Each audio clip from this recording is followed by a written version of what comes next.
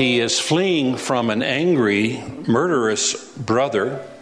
He is facing an uncertain future, and he is depending upon his father's blessing. Even though he had been, as described, a young man that hung around the camp, he is now having to learn how to be a pilgrim and walk by faith. That is precisely the same thing you and I learn on our journey in grace, isn't it? God will sometimes thrust us out into the wilderness so that we may learn to depend upon Him in faith all the more. That is the lesson before us today in chapter 28 of Genesis, here on Study Verse by Verse with Pastor Leighton Sheely from Church of the Highlands in San Bruno and online at highlands.us. Here's Pastor Leighton with today's Study Verse by Verse. Then Rebekah said to Isaac, I'm disgusted with living because of these Hittite women. And if Jacob takes a wife from among the women of this land, from Hittite women like these, my life will not be worth living. So Isaac called for Jacob and blessed him and commanded him, do not marry a Canaanite woman. Go at once to Padan Aram, to the house of your mother's father Bethuel, and take a wife from yourself there from among the daughters of Laban, your mother's brother. May God Almighty bless you and make you fruitful and increase your numbers until you become a community of peoples. May He give you and your descendants the blessing given to Abraham, so that you may take possession of the land where you now live as an alien, the land God gave to Abraham. Then Isaac sent Jacob on his way, and he went to Padan Aram, to Laban, son of Bethuel the Aramean, the brother of Rebekah, who is the mother of Jacob and Esau. And so what it tells us is that Isaac calls Jacob to tell him of their decision, and no doubt when that summons came, Jacob might have been expecting his father to scold him for what he had done in stealing his brother's blessing. But Isaac didn't do that. See, God had shaken him to his foundations, and now he has decided that he is going to please God. Now, the wording of this blessing shows that Isaac had come to value the covenant of salvation and the sovereignty of God in the manner in which it was unfolded. And he knows that God's plans are better than his. And so not only did Isaac speak kindly to his son, but also gave him an extra blessing as he set out on the journey to Haran. And his blessing officially recognized Jacob as the third patriarch. Now, as has been the case in a number of these narratives in Genesis, and will continue to be, the blessing of Isaac upon Jacob forespoke the events that would happen in subsequent chapters. Jacob would visit Laban for a while. Esau's anger would subside, and Jacob would find a wife and return with a great assembly of people. And then the story shifts attention to Esau. Now, Esau learned that Isaac had blessed Jacob and sent him to Padan Aram to take a wife from there. And that when he blessed him, he commanded him, do not marry a Canaanite woman. And that Jacob had obeyed his father and mother and gone to Padan Aram. Esau then realized, note the word then, he then realized how displeasing the Canaanite women were to his father Isaac. How come it took him this long to figure that out? That tells you something about his sensitivities. Esau then realized how displeasing the Canaanite women were to his father Isaac. So he went to Ishmael and married Mahalath, the sister of Nebaioth, the daughter of Ishmael, son of Abraham, in addition to the wives he already had. So evidently, as a result of discovering, finally, his parents' dislike of the Canaanite women, he decides he's going to try to improve that relationship by marrying one of the cousins. Remember that back in this time, it was different than the times we now live in. Abraham married his half-sister. That was okay. Another generation married their first cousin. And it wasn't until the time of Moses where these kinds of practices were against the law. And that's because as generations succeeded, the lifespans got short because the DNA was affected by the sin of the people. And so it was not uncommon for the early generations to marry their half-sisters and cousins. And so he's thinking, well, obviously Jacob is looking for a wife among Uncle Laban's children, so why don't I look for a wife among Uncle Ishmael's children? Maybe then I will get some kind of a blessing and gain favor from my father. But of course, the result of that only added irritation in the home, because Esau was unspiritual and he could not connect these spiritual dots. He could not understand the picture. He could not understand that imitating Jacob's marriage was not going to get his dad's blessing or God's blessing. He had no idea of what it was to please God. Verse 10, Jacob left Beersheba and set out for Haran. And when he reached a certain place, he stopped for the night because the sun had set. Taking one of the stones there, he put it under his head and laid down to sleep. He had a dream in which he saw a stairway resting on the earth with its top reaching to heaven. And the angels of God were ascending and descending on it. So we find that Jacob now has set out on this journey, some 500 or more miles long. He is evidently very much alone. He is fleeing from an angry, murderous brother.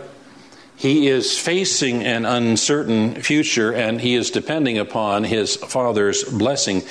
Even though he had been, as described, a young man that hung around the camp, he is now having to learn how to be a pilgrim and walk by faith. Now, several days' journey from where he had been to this place, what we know as Bethel, and no doubt during those days of travel, as he was walking the paths, putting one foot in front of the other, his mind must have been filled with all kinds of questions. Questions like, would Esau be following and try to kill him? Would he have enough food and water to continue and keep on going? How was he going to be received by his uncle Laban, since he wasn't able to bring a great caravan of gifts? Would he ever see his mother again? Would he ever see his father again? Would he ever be able to come home? Had all the things that he had done in order to get the blessing been worthwhile? All kinds of questions must have been going through his mind, and he's profoundly alone. He's got no one to talk to, and he's in the middle of a wasteland that is filled with clear and present danger. And finally, at the end of one of these days of travel, he's despondent and exhausted, and he finds a stone for a pillow and lays down to sleep. And by the way, in chapter 12, we read that Abraham had been in that place, Bethel, and had built an altar there, but we're not told if Jacob knew that or not. So Jacob leapt on the earth and used a stone for a headpiece, which was not an uncommon practice in the Near East. And while he was sleeping, he saw this ladder or stairway and angels going up and down it. Now, the word here that's translated stairway or ladder is a word that only occurs once in the Bible. And because of that, some of the translators didn't know quite how to render it. The King James, which is centuries old, renders it ladder, but ladder doesn't seem to be an adequate descriptive to describe a place where angels can simultaneously be going up and coming down at the same time. So perhaps the word meant more of a grand staircase, a kind of a picture. But unlike Babel's tower, this staircase is not a product of human delusions of grandeur. It is the way by which God makes himself known to Jacob. And remember that Jesus has called himself that ladder, that stairway. And it's Jesus who is the way by which God makes himself known to us. Now, there's angels going up and down this structure, and not many people have seen angels.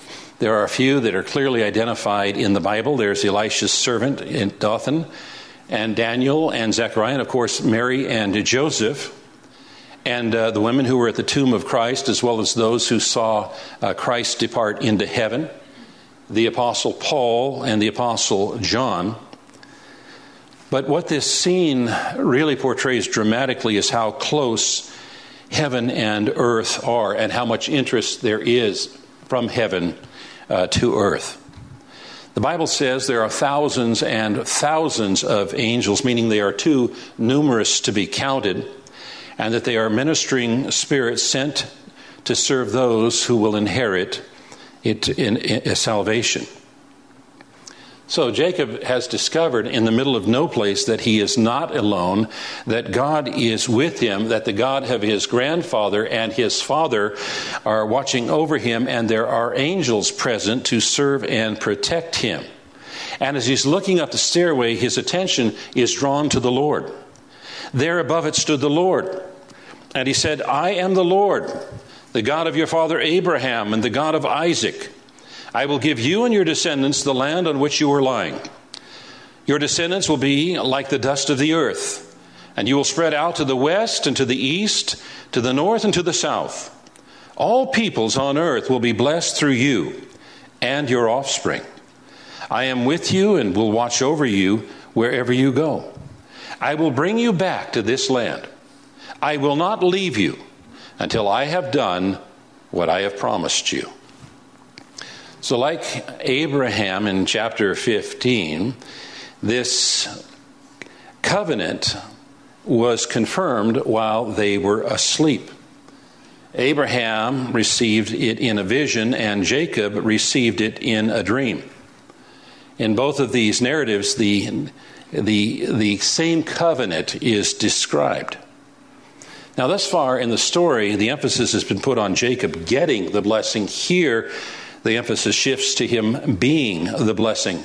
In fact, this is the fifth time in Genesis that refers to the patriarchs as a means of worldwide blessing. We today are blessed because Abraham, Isaac, and Jacob were blessed. The generational love of God in Christ. This has been Study Verse by Verse with Pastor Leighton Sheely. Our time spent here in Genesis chapter 28 as we take a look at the beginning journeys of Jacob and how God will use him and why. Encouraging for us today, I trust and pray. If you have questions about today's broadcast or who we are at Church of the Highlands here in San Bruno, I would direct you to our website.